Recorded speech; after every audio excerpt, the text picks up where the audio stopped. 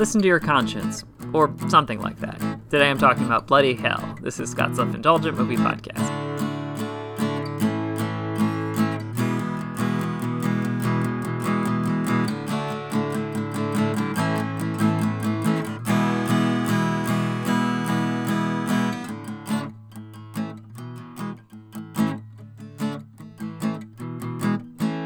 Hello, movie friends. Welcome to Scott's Self-Indulgent Movie Podcast. I am Scott, and today I'm talking about a movie called Bloody Hell, which is something of an action horror comedy that I thought was a lot of fun. It's very simple but very enjoyable, and I thought you should all know about it. So without further ado, let's get started. So movies love badasses. We love characters who can kick a ton of ass, remain cool under pressure, and maybe deliver a cool line or two before their final blow. But as cool as that stuff is in a movie under heightened circumstances, is that always good? Maybe that instinct is really messed up. And that's the central idea, and that central idea is the hook of today's movie, Bloody Hell. Ben O'Toole stars as Rex, a man who successfully foiled an armed robbery and ended up in prison for his troubles. Hoping to get away, Rex decides to take a trip to Finland, only to find himself in another life-or-death situation, with his violent badass side trying to guide his decisions. Bloody Hell is a hard movie to recommend, not because it isn't good, I think it is, but because it's less of a horror movie and more like a buddy comedy between one guy and his own mind. The movie's main hook is that Rex has a conscience, but not the kind of conscience you'd expect. Instead, he's a leather jacket-wearing version of Rex who visibly appears in front of him and tries to guide his decision-making.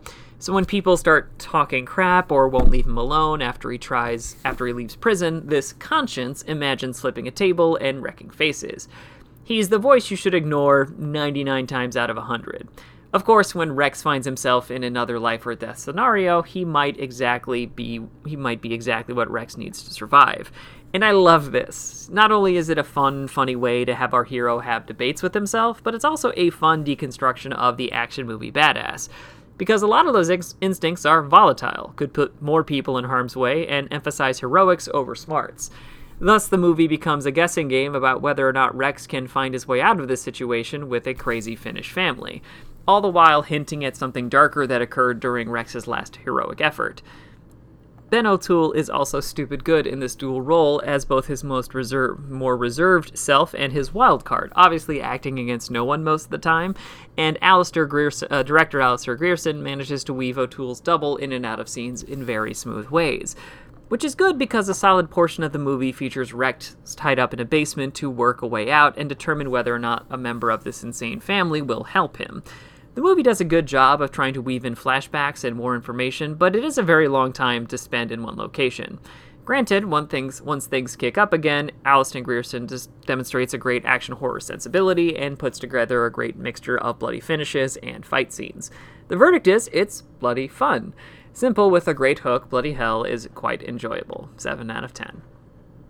This has been Scott's Self-Indulgent Movie Podcast. Thank you so much for listening. Don't forget to like, share, and subscribe wherever you get your podcasts. And don't forget to join our Facebook group, Scott's Self-Indulgent Movie World, for the latest reviews, discussions, and more. See you next time, everybody, and stay safe.